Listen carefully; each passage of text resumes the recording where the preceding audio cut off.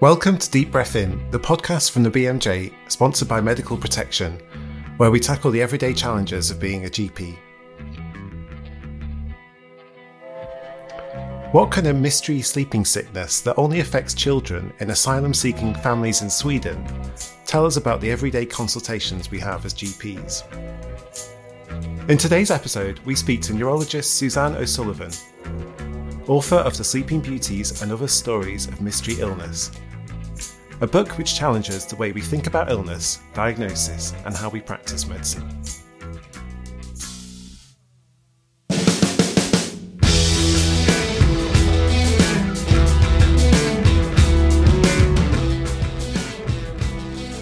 I'm Tom Nolan, a GP in London and clinical editor for the BMJ. And as usual, I'm joined by Jenny. Hi, Jenny. Hi, Tom. I'm Jenny Rasanathan, a family medicine doctor and clinical editor for the BMJ. And Navjoit, how are you doing? Hi, I'm Navjoit Lada. I'm a clinical editor at the BMJ and a locum GP in London. Cool. Well, I'm really excited about today's episode. We've got a great interview with Suzanne. But how are you both doing? I mean, it's very hot here in London. Well, I'm not quite in London anymore, but how are things for you, Navjoit?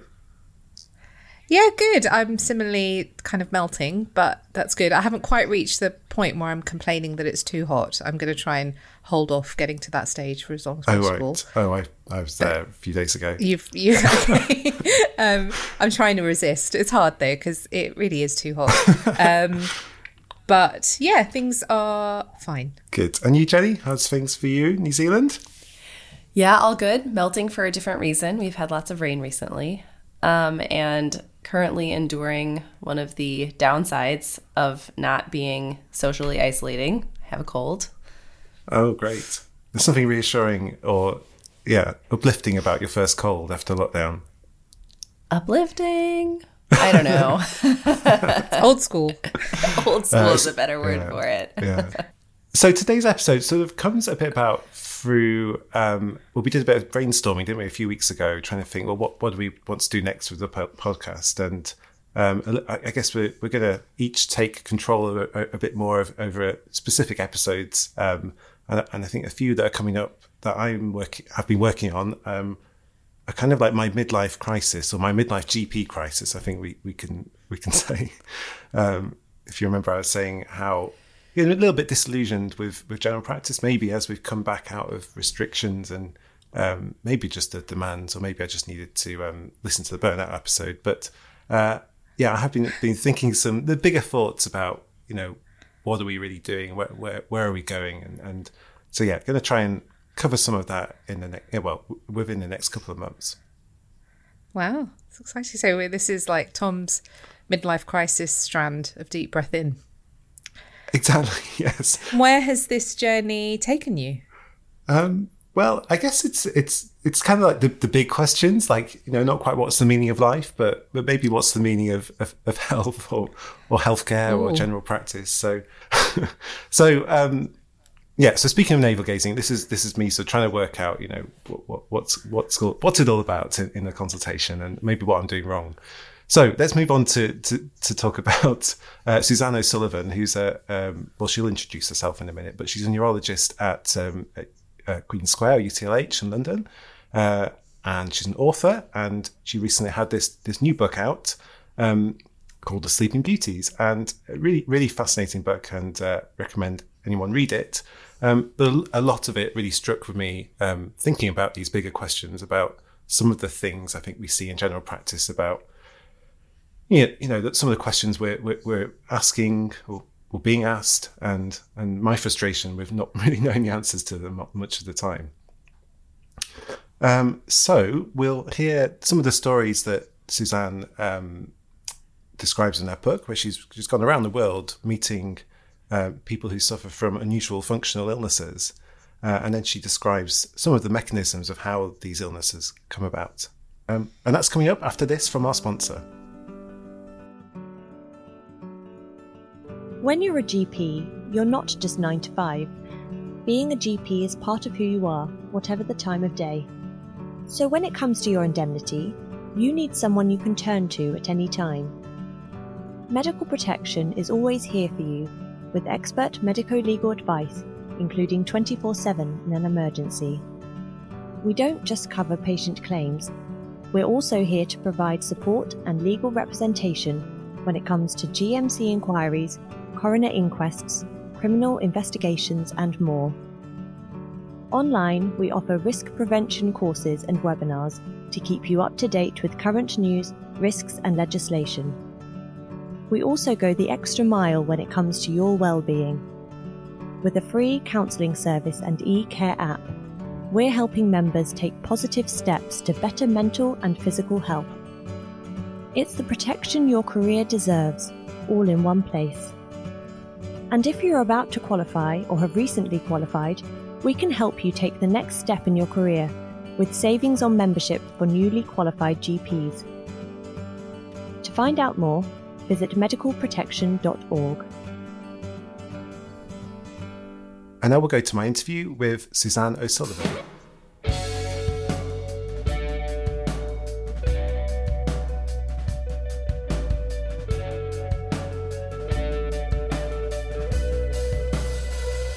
Okay, hi, I'm Dr. Suzanne O'Sullivan. I'm a consultant in clinical neurophysiology and neurology based at the National Hospital for Neurology and Neurosurgery in London.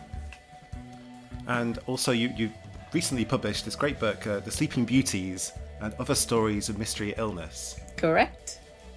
And which is really fascinating. And I thought if we just start perhaps by telling us about the book and perhaps one or more of the examples of these mystery illnesses that you've described.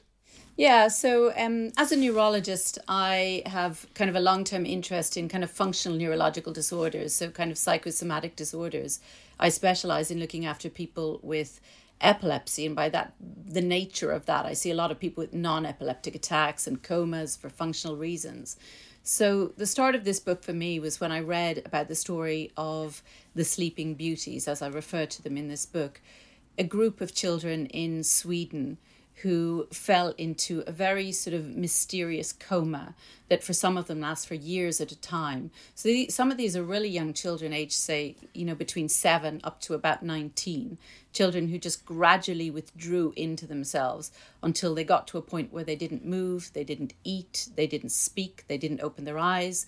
They had to be kept alive with NG feeding and physiotherapy from their parents. I see things a little like this all the time in my role as a neurologist, but I'd never seen anything that lasted several years, children comatose for years. And that was really how this book began for me, because I visited some of those children, 2 little girls in particular, a 10-year-old and an 11-year-old, who had entered this state gradually, and one of them had been lying in bed unresponsive for a year and a half in her own home, I should add, not being cared for in a hospital, as would happen, I think, to other children, because these children were a very particular group. They were from asylum-seeking families in Sweden, children from all over the world, from very troubled places, who travelled to Sweden looking for asylum, and when facing deportation, sunk into this state. And when I visited them, I was obviously upset by what I saw. It was upsetting to see children in this condition, not in hospital, not getting any active medical treatment.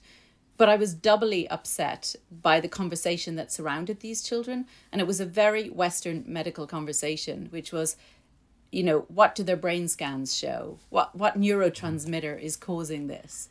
And it seemed to me very obvious what was causing it. Everyone knew what was causing it. They were asylum-seeking children who were facing deportation to a country that they only kind of knew from stories.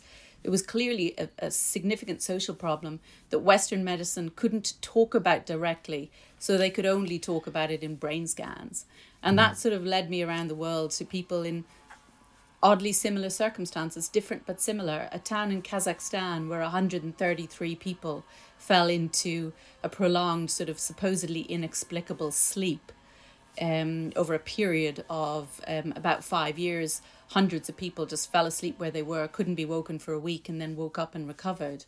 Or a town in Colombia where over 1,000 schoolgirls developed contagious seizures that just spread from school to school, kind of propagated by contagious rumor.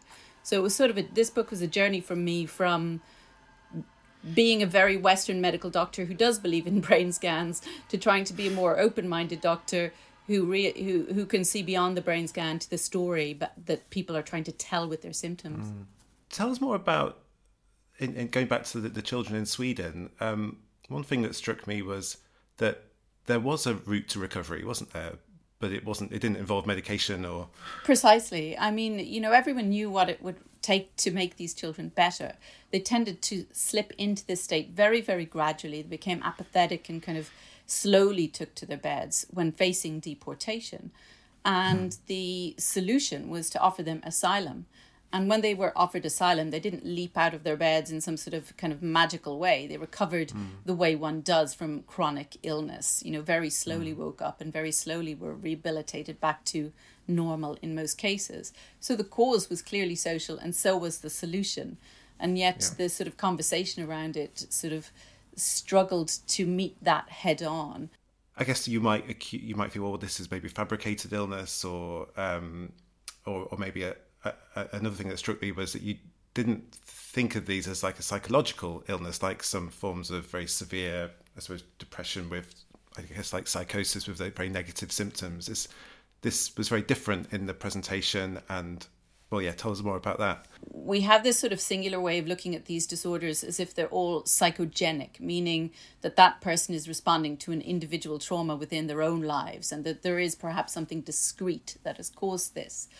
But when I met these children, there was something I felt to be learnt in the sort of the geographical patterning of this illness. So this disorder, which affects these children, is called resignation syndrome, it's a newly coined diagnosis. It only exists in Sweden. It has more recently spread to some other countries, but for a very long time, it was a disorder that only happened in Sweden and only happened to a children of asylum-seeking families from a specific geographical area, not a single country, but a general geographical area around these sort of ex-Russian republics and small ethnic minorities coming from areas in the region of Syria. And that says something, because if slipping into resignation syndrome was something that was a response to psychological trauma, then we should be seeing this everywhere. Because we see psychological trauma everywhere and we see physical responses to psychological trauma everywhere. But we only saw resignation syndrome in Sweden. And that really was the reminder I needed to how important the sort of sociocultural molding of how we express our distress, the kind of sociocultural environmental molding of how we interpret bodily symptoms or how we respond in certain situations seemed every bit as important as the psychological trauma these children had been through. So again, in the book, you talked through predictive coding, which I found really useful, and illness templates stuck out as a useful kind of way of thinking about this and how these kind of come together to give us these very unusual, and actually perhaps some more common things that we see every day. Yeah, so I think a lot of people think about our brains as sort of, firstly, much more reliable than they are, and secondly, much more like sort of just sponges soaking up information. But actually, that's not how they work at all. Our brains are, from the moment that we are born, our brains are being quickly programmed by our environment. So I always use language as an example because I think it's useful. When we're born, our brains have the capacity to speak any language at all. But the minute our parents start speaking to us, etc., we start developing brain connections that teach us English, but at the same time pruning away connections that could teach us other languages. So in that way, our environment is directly molding our brains to our environment. And in exactly the same way, sort of we learn how to predict what's happening to us in the world. We learn to the depth of things, the speed of things. So our brain isn't just kind of recording things. It is comparing what we are seeing, what we are experiencing to what is coded in our brains as a prediction. And the reason they work that way is to make us efficient, so that we don't have to spend ages working things out, the depth of things, so we can pay attention to what's important and ignore the things that aren't important. But these sort of predictions also apply to how we interpret things in our bodies. So all day long, your body is producing lots of physical symptoms. You know, when you walk up the stairs, your heart rate increases, your breathing increases. And you know what? Until you get older and this becomes more obvious, you don't even notice it. You just take your body for absolute granted. But then if you start noticing some changes in your bodies, you draw on those sort of predictions and templates that have been placed in your brain many years before in order to sort of explain what's happening to you. So, you know, as somebody who's got, in the UK, who's got a stomach upset, might say, well, you know, that sounds a bit like something I know about irritable bowel syndrome. And then they will say, well, what are the other symptoms? Again, this isn't conscious. This is all happening at some other sort of unconscious level. You feel the symptom, you think, oh, that feels like irritable bowel syndrome. What are the other symptoms of irritable bowel syndrome? So now I'm going to search myself for those other symptoms. And when you start searching your body, you find things. So we have this way of interpreting our bodies based on predictions and illness templates that have been there, you know, for a very long time, that have come from so many different places, from folklore, from our educational system, you know, from things we hear in the news, etc. And those predictions affect how we respond in certain situations, firstly, and they secondly affect how we respond when we feel a particular symptom. So it may be that a child who's facing deportation will have that physiological sort of change that any one of us would have in a stressful situation. So facing that, one might find one's heart rate goes up, or one's stomach starts to rumble, or one's bowel motions change, or one starts feeling tired. That could happen to anyone. But where the predicting comes in and how this can overwhelm the system is that if you're a child facing deportation and you know that the folklore of how these symptoms evolves is that once it starts, it could lead to you feeling too tired to get out of bed. And that could lead you to being too tired to open your eyes or to move. Then those initial symptoms can follow that sort of predicted template. One's nervous system can be overwhelmed into developing these symptoms. And I always think it's useful to compare these things to things we all experience. So for example, you know, I'm a doctor, but I'm frightened of needles. I don't have like what I would call a severe needle phobia, but like when I see the vaccination needle coming at me, you know, I can anticipate the pain before the needle has pierced my skin. I can't be the only person who has felt that. So it's just your expectations can create symptoms or control your behavior, and your predictions may lead to you fulfilling a prophecy. So given that, do you think these somatic symptoms are actually symptoms? Is that a useful way of thinking about them? Okay, language fails these disorders. You know, you're constantly upsetting or alienating people with the language, because if you call something psychological, you know, people think that means that they must be mad or something awful trauma must have happened, whereas I might mean psychological in a broader way, and people try to sanitize the language. So I think language fails these things. But I agree that the minute you call something a symptom, it becomes abnormal. And as a doctor, we're expected to label it and investigate it. And that's probably what people could benefit from, knowing the difference between when a bodily change is just a bodily change, which is within normal parameters for life, and when a bodily change becomes abnormal and therefore becomes a symptom. And that's when it becomes the business of doctors, and that's when it becomes subject to testing and labeling. So yes, I don't think we should call psychosomatic symptoms symptoms, but I also think that way too much time goes into arguing about language of these disorders, not in this discussion particularly, but more time has been spent labeling non-epileptic attacks, pseudo-seizures, dissociative seizures, functional seizures, than seems to go into the solving of them. So I do agree with your point about language, but I also tire of the constant need to sanitize it also.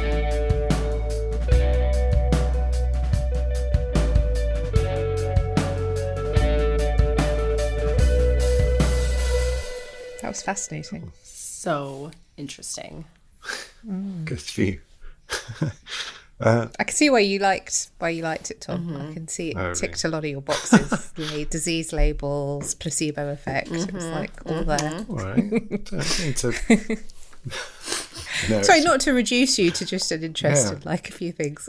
But the question that you asked about the distinction between one of these syndromes versus like severe depression with negative symptoms, I thought was such a good question. You know, like, no, truly, because I think it helped that there was a passage in the book which went through that, so I won't claim that. I thought it was just your genius. Okay. But in our head, I think, as well, I don't know if you were doing the same thing, but as you're listening, you're like, oh, that sounds like an anxiety symptom. You know, you just, that like urge to kind of categorize and label things, it's just always there, isn't it? I suppose that's definitely one thing that maybe isn't the major point of any of this, but we do have that tendency, don't we, to go, well, it's not a physical thing, but you know, this is the arguing, isn't it, that neither need it be a psychological thing, you know, and that we're always a bit obsessed with, like, what's the traumatic episode in that person's life, or, you know, I just need to unlock that. Whereas actually might not be anything like that at all. It's just how, you know, the environment you grew up in, or, you know, the folklore of the community you live within. Yeah. That so resonates with me, though, this idea that there has to be some deep underlying cause of why you're feeling or the symptom that you're having, particularly if it's one that tends to be stigmatized in our society. You know, like if you experience depression or anxiety, well, there must have been like child abuse or like some other nefarious thing in your past. And while those things can be correlated, sometimes people just get depressed and it's not because they've endured any trauma.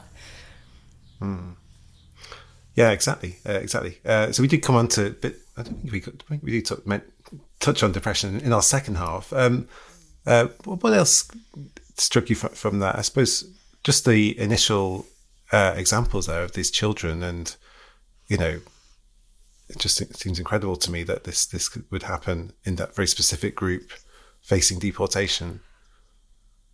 I thought that was absolutely fascinating. So interesting. And this point about, you know, illness templates that Suzanne described is just, yeah. Sorry, I'm not going to say anything profound here, but just really, really interesting. Just, you know, it just made me think of, I suppose not only the template that you might sort of like understand as someone experiencing a symptom, or is it a symptom or is it not experiencing something, but also as clinicians, and how we kind of try and box these things into, I don't know, like a paradigm that we understand or that we've created, and how that probably sells a lot of people short. Like if you think that, you know, we're coming at it often from a very Western, patriarchal, all of those sorts of things perspective. And if you think of, you know, experiences from elsewhere, even just experiences for women, often, you know, we're always talking about how women, how medicine tends to serve, you know, not serve everyone equally. And that to me seems like one kind of explanation, if you like, that, you know, our conception of medicine is so narrow that it fails a lot of people. Yeah, I totally agree with that. And I think, you know, we've kind of thought about this before, but there is this, for me at least in practice, this tension between kind of when it's okay to chalk a symptom up to stress or a reaction to something in their life versus when it's something, you know, and Suzanne talks about this as well, but when it's like a bodily change that's not within the normal parameters that truly warrants investigation. You know, when I was in practice in the Bronx, we saw a lot of, you know, symptoms that I suppose we would have labeled psychosomatic, which seemed very clearly, very obviously linked to the kind of social context in which they lived, the stressors they were experiencing, you know, not exactly the same, but kind of akin to facing deportation in some cases. And it just seemed so obviously linked. But then in the back of your mind, it's, well, what if it's actually this? And what if it's actually that? And am I doing the patient wrong by attributing these symptoms to what is very obviously, you know, a major factor in their life, when I should be actually veering more towards the medicalization side?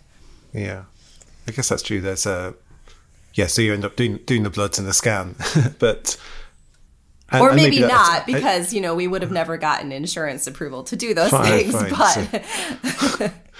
But I suppose there is a danger with this. What we're talking about is that it can be a bit of a God of the gaps, I suppose. I suppose you could almost attribute any symptom to the social context in which it's happening, and it's quite hard to disprove. That's actually the one question I forgot to ask Suzanne when we talked. But yeah, I suppose it's a balance to be struck between looking for the brain tumor and looking at the more likely story that's been told with these symptoms, to steal her phrase. I suppose the other thing to remember as well is that sometimes, I suppose, like those things will be linked to something I don't know what, again, the language is failing me here, but, there will be pathology that is linked to some of those circumstances that we are right to kind of try and look for, or, where it would be reasonable to look for those things. So we got way ahead of ourselves really there. We touch on a lot of this that we're talking about with Western medicine, and how functional and psychosomatic illness is very present in our practice and our culture.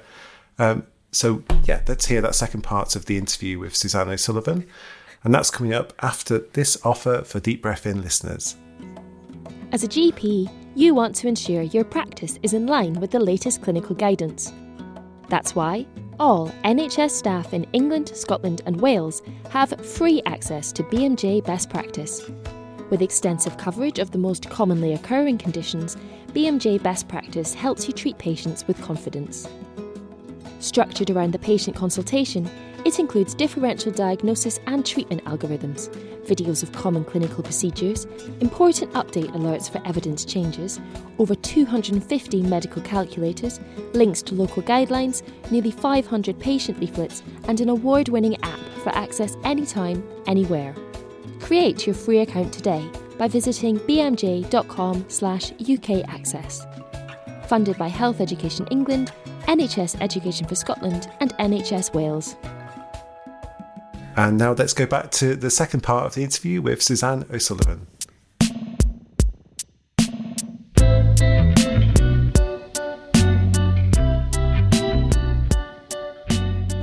So if you apply the same principles that we learnt from Sleeping Beauties and these other examples, how do you see this manifesting in our society? But I think the problem is that, when we give medical labels to things within our own culture, we don't recognize that we're doing it. So stories like resignation syndrome, affects asylum-seeking children, or greasy sickness is a sort of illness that causes convulsions that affects indigenous people of Nicaragua. And I think when people read those stories, they think, well, it's what doctors call a fascinoma. It's fascinating, but what's it got to do with me? Mm-hmm. It's very hard. These are sort of culture-bound ways of expressing distress and culture-bound ways of interpreting bodily changes. And when you try to find them within your own culture, it can be difficult because we present everything as so scientific that we don't recognize our own cultural ways of dealing with distress. And I fear that our increasing medicalization and our increasing fondness for labeling things is our sort of cultural way of dealing with and expressing distress. So in particular, I have a problem with the expanding sort of inclusivity of many medical diagnoses. The consequence, of course, is what you mentioned, which is I have a concern that we label people with disorders like ADHD, depression, autism, POTS, hypermobility syndromes much too willingly. And of course, a label, I should emphasize that, people with the severe end of the spectrum of these sort of disorders clearly have a disease. It's the people in that sort of middle area that concern me. And I think that we can easily make people feel better by giving them labels that explain what's happening to them, and that gives you a sense of ultimate relief. However, it can create disability in the long run. So the minute I tell somebody that their lapses in concentration are due to dissociative seizures, I'm turning someone who perhaps could have something one could call normal into a medical problem which labels that person as a patient. And as soon as I label someone as a patient, they can begin embodying the experience of being a patient. And that can lead to long-term disability, just through the way people treat how they treat them, how they view themselves, and also through the process of, if I've been told I've got a diagnosis of depression, and then I look up all the other symptoms of depression, I can start inadvertently acting out those symptoms in order to kind of work with the label that I've been given. So I think that there's too much certainty suggested in some of these diagnoses, with not enough thought given to the negative consequences of a label. Is there anything we can do on an individual level here, or is this about shifting the way that we as a society think about these conditions? Yeah, on an individual level, I think it's extremely difficult. And I certainly have also seen people, as you're describing, high-functioning people who've survived into their 30s without being given a label. And now there's so much information in online, in the news, etc. And there's such a pressure for people to explain why things aren't going well for them. And when we try to take on an individual level labels away from people, I think it really it pushes them almost further into the diagnosis, because it's sort of forcing them to reinforce their symptoms in order to prove that we are wrong and they are right. So I'm not certain that I'm not certain it ever really works for me to say to a patient, I'm not necessarily convinced that you suffer with this disorder, because I find that people rail against that a little. I think we probably need to change how these things are talked about in the public arena, and how they are sort of almost advertising for new recruits for this disorder. We need to deal with it on a social level rather than on an individual level. But how we talk in the media and in the public about things like mental health, anxiety, I think when you say the word anxiety, it seems to primarily be meaning as a medical illness now, rather than as a feeling. Are we just ignoring the fact that this is actually quite a harmful way of talking, despite the good meaning and behind it? Yes, my concern is that ordinary sadness can become labelled as depression, and that can be a good thing a little bit, because it allows a person can't go to a doctor and say, I'm unhappy with my life, do you mind talking to me for 15 minutes? Because you know what, they have to come to me with a neurological problem, and there's no place for people whose problem isn't medical in our practices. Or perhaps there is in a GP practice, but even then, not so much. So it benefits someone to have a medical label that allows them to talk to a doctor. It benefits doctors to have medical labels so we have treatment pathways and plans for what we do next. But I think it's absolutely ignored how we are creating patients and chronic disability with these labels. And I think people just don't realize that, once you are given a medical label, it will affect how other people treat you. It will affect, it will always be sort of a label that you will carry and embody in the future. So yes, I am concerned. I don't think all anxiety is a mental illness. I think a lot of people are anxious, and that's just it, human trait. As GPs, we're gatekeepers to various kinds of support, medical, but also sometimes social. So, for instance, a diagnosis within a company might make you get access to support within that organisation. Do you think that too pushes people more into their diagnosis? Yeah, Yes, I think we have a problem in that we're losing our kind of supporting institutions, and we're a more individualistic society. So we have less family support than perhaps in other places and also in the past. I'm not a spiritual or religious person, but, we've also less inclined to get the sort of support that used to be available from kind of religious institutions. And I think the consequence is that sometimes the way of getting help is from a doctor. But to see a doctor and to go down a certain pathway, you do have to have a label. So I think we kind of force people into, I have patients who come to me who I almost feel like they're afraid to get better because then they won't be able to come anymore. And we need other supportive areas of support for people if we want to reduce the amount of medicalization. So that's one issue. I don't necessarily disagree with it in all circumstances. And that was another thing I sort of learned in this book, was that sometimes that's the means by which people problem solve. And I have had in the past a slightly sort of way of looking down on that, you know. So you will say that someone will say that they believe they have ADHD and that requires them to change their lives in this way, and that's a positive change for them. And I've had a slightly sort of way of looking at that, you know, why was that necessary, and did you need the label, and we should stop labeling people. But I think there is also an argument that, you know, for some people that's a way of working through problems and coming to solutions, and if that's their way, then I shouldn't discourage it. But I think we have to start recognizing the point at which a label is helping someone to make a decision or to get where they're going, or the point at which a label is actually disabling the person. And I don't think people are always able to see that because they feel the benefit of the label in the first instance. And then it takes too long to realize whether they've gone down the good pathway to recovery or the bad pathway to chronic disability. I'm just thinking now about in adolescence and childhood, and you talk about, how do you say, greasy sickness, and this is a condition with a beginning, a middle, and an end, whereas a lot of the conditions that we diagnose, we don't have a treatment. There is no end. It's a label that's there for life, really. Is Yeah, precisely. I mean, this greasy sickness, it's sort of a disorder of teenage girls predominantly, and it's sort of a response in indigenous people of Nicaragua to a specific kind of social cultural stressor, which is a sort of unwanted attention that young women get from older men, sexualization of young women who live in a very conservative society.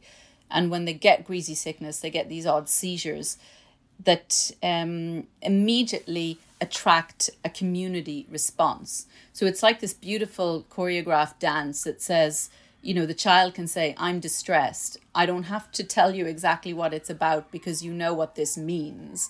And when they develop these seizures, it has meaning in the community, and the community come together and they support the young women. And then they have sort of a ritualized treatment.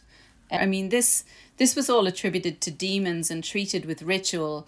And it was a beautifully elegant and sophisticated way of working through a difficult social problem. And I came away, I'm an atheist, I'm not a spiritual person, but I came away looking at some of the communities that were much more spiritual than me or than many Western communities, and just really admiring what they were able to achieve with the kind of supportive systems they had in place. And I came away thinking that there are a group of people for whom a medical solution is clearly the solution. And then there's a group of people for whom ritual is actually a solution, going through a process that they will believe will end in recovery is a solution. But I have absolutely no idea at this point how to incorporate that into my practice. And therein lies the next challenge, I guess. Yeah. And looping back all the way to where we started with this, do you think those rituals are having a similar sort of neurological effect as these somatic symptoms? That's the placebo effect, isn't it? So maybe we could think about incorporating the placebo. We already incorporate the placebo effect in certain ways into our medical practice. But, and I think we've always had ethical considerations about using placebo in a more sort of overt way. But there may be an argument for including it more in our practice if it leads to recovery and if it gives us better outcomes. Because psychosomatic disorders like I deal with, non-epileptic seizures, only 30% of them get better. I mean, that's a shocking recovery rate, and surely there must be something more we could do. Seizures in Nicaragua, if you get greasy sickness, 100% recovery. So surely there must be something to be learned from that.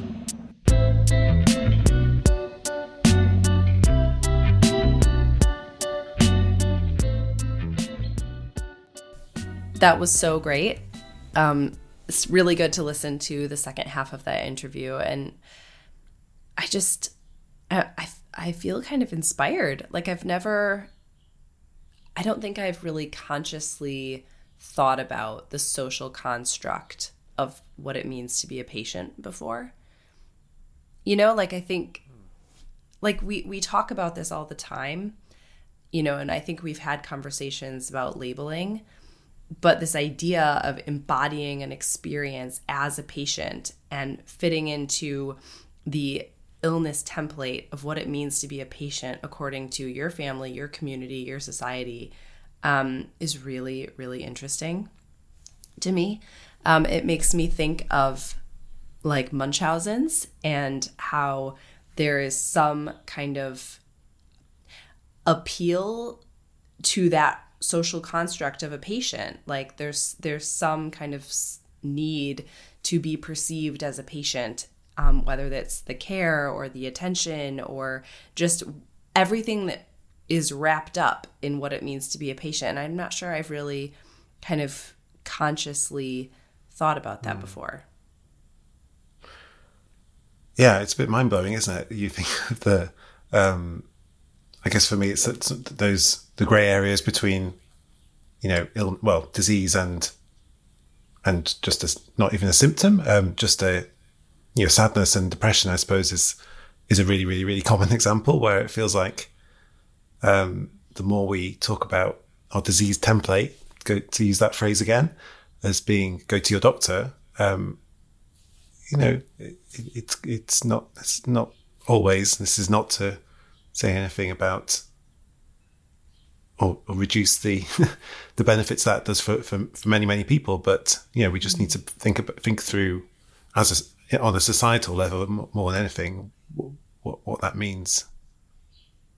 Yeah, and one of the other things that really struck me was this idea of, and I think, Tom, you said this, the escalation of risk as being the only way of being heard, right? And it's kind of that, like, once, like, just having sadness or melancholy or whatever you want to call it isn't enough justification to seek medical treatment. But if you're worried about being depressed, or if you label yourself as being depressed, well, then, you know, society has a place for you and you're entitled to now get care and get this conversation and get empathy from people.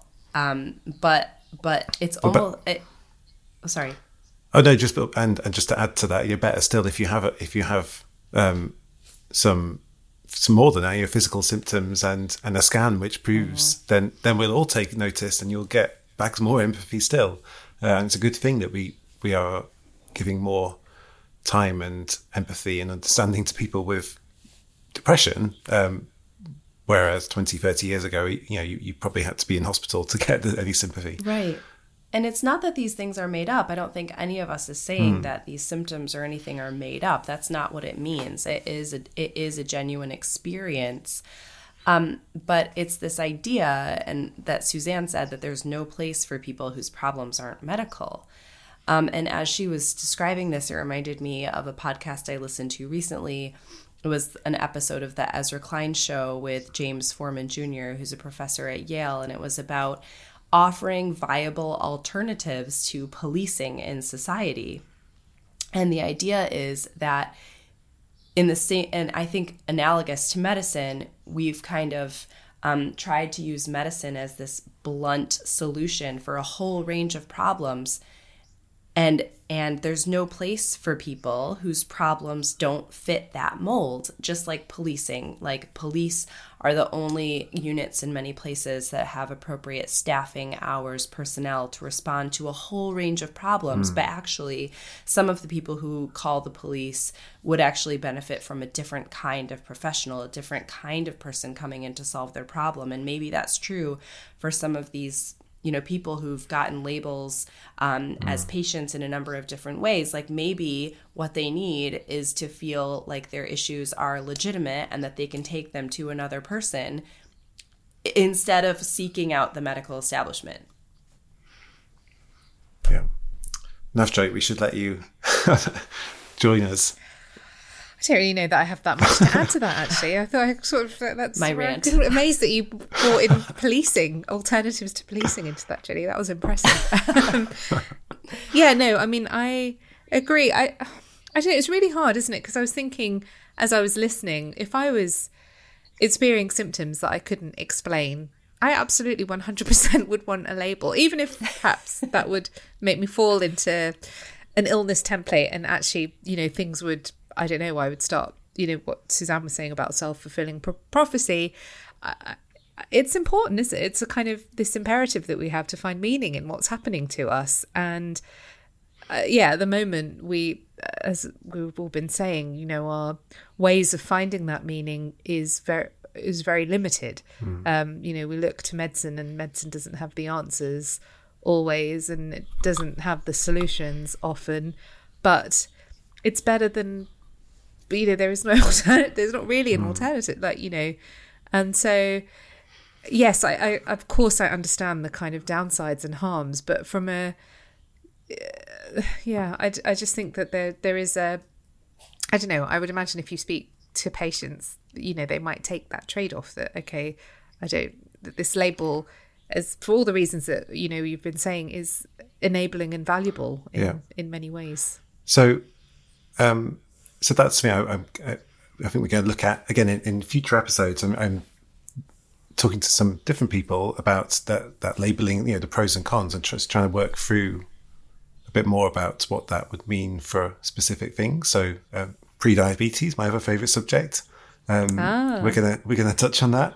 And I suppose what would I take home from this is, as well as being disappointed that there wasn't really anything much we could do differently in the consultation. I suppose this is talking about the level of society rather than in the consultation, but it's where you do have that time, and it's just what we always conclude in every episode, isn't it? If we had more time and we could really, really understand the narrative, and maybe we can add to that, what's the story, or what's the help that this person is really seeking through their symptoms, then I suppose sometimes that it would be possible to avoid a label that may be good or bad, but to find a route through, perhaps without reaching for a label very quickly, and with all the potential harm that can do.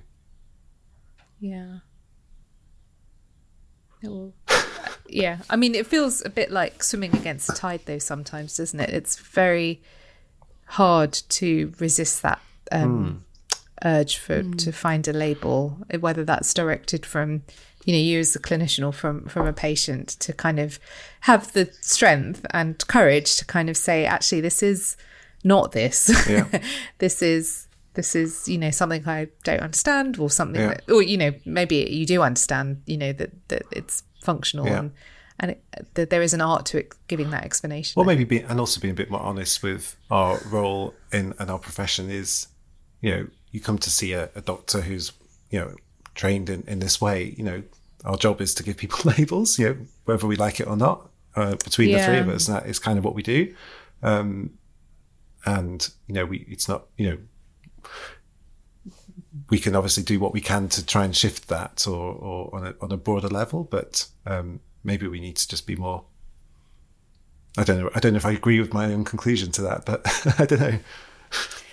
But it's also interesting to think about what Suzanne said about kind of distinguishing when that labeling is helpful or harmful. And I think, we all agree that to some people, like you were saying, Navjoy, it can be a relief to get that, but can also lead to this kind of chronic disability. But we don't have any idea of how to predict who's going to respond in what way, right? And maybe if we had a better sense, or some way to kind of talk that through with people, like to judge, like, how much is this about, there being a cry for help manifested in symptoms, versus how much of this is like, I just need to know what this is. Do you know what I mean? Yeah, no, I agree. So as we're getting to the end of the episode here, maybe we should just end with some practical takeaways. What are you going to take home from this? Yeah, I think this was fascinating. And I think two things are going to stick with me. This idea of illness templates, not as a way of delegitimizing what anybody is experiencing, but more as a way of helping them to understand it, helping me to understand it, perhaps understanding in a more kind of, I hate to say this, but like scientific way, kind of how to process some of the symptoms that people are experiencing. And then I again find this idea really compelling that we don't have a place for people whose problems aren't medical. And not that the answer to everything is social prescribing, but I think really thinking about other providers, kind of people who function in other disciplines, and remembering that we're all part of a care community together. Mm-hmm. That sounded really cheesy. That was cheesy, yeah. Good to have a cheesy ending. You can rely on me for that. That's true. Try and make it less cheesy, but what do you think? I'm reminded of an article that we published last year, which is about recognising and explaining functional neurological disorder, which I think just reminds me that there are, well-recognised conditions out there too, where you can make a positive diagnosis and where there is some sort of framework for discussing these diagnoses and the way forward. Great. Well, I think we should definitely come back to this again. It feels like something we do see all the time as GPs, and I, for one, can certainly a lot more to learn about them and how to diagnose and communicate about them. So yeah, we'll try and come back to that in future episodes, along with more themes from my midlife GP crisis, which I think has been cured, to be honest, by today. It was all a bit of an anticlimax, but it was a short series, but you'll keep on with the episodes. Yeah, that's right. Okay.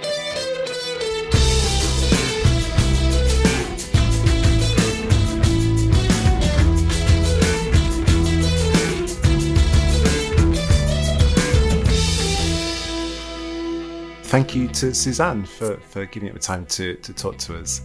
See you next time, Jenny. Thanks, Tom. Thanks, Navjoy. See you, Navjoy. Thanks very much. See you next time. So if you've enjoyed today's episode, please go into your podcast app and rate us and let us know what you thought of the episode. You can also email us at practice@bmj.com. And we'll be back in 2 weeks' time for another episode of Deep Breath In. Bye for now.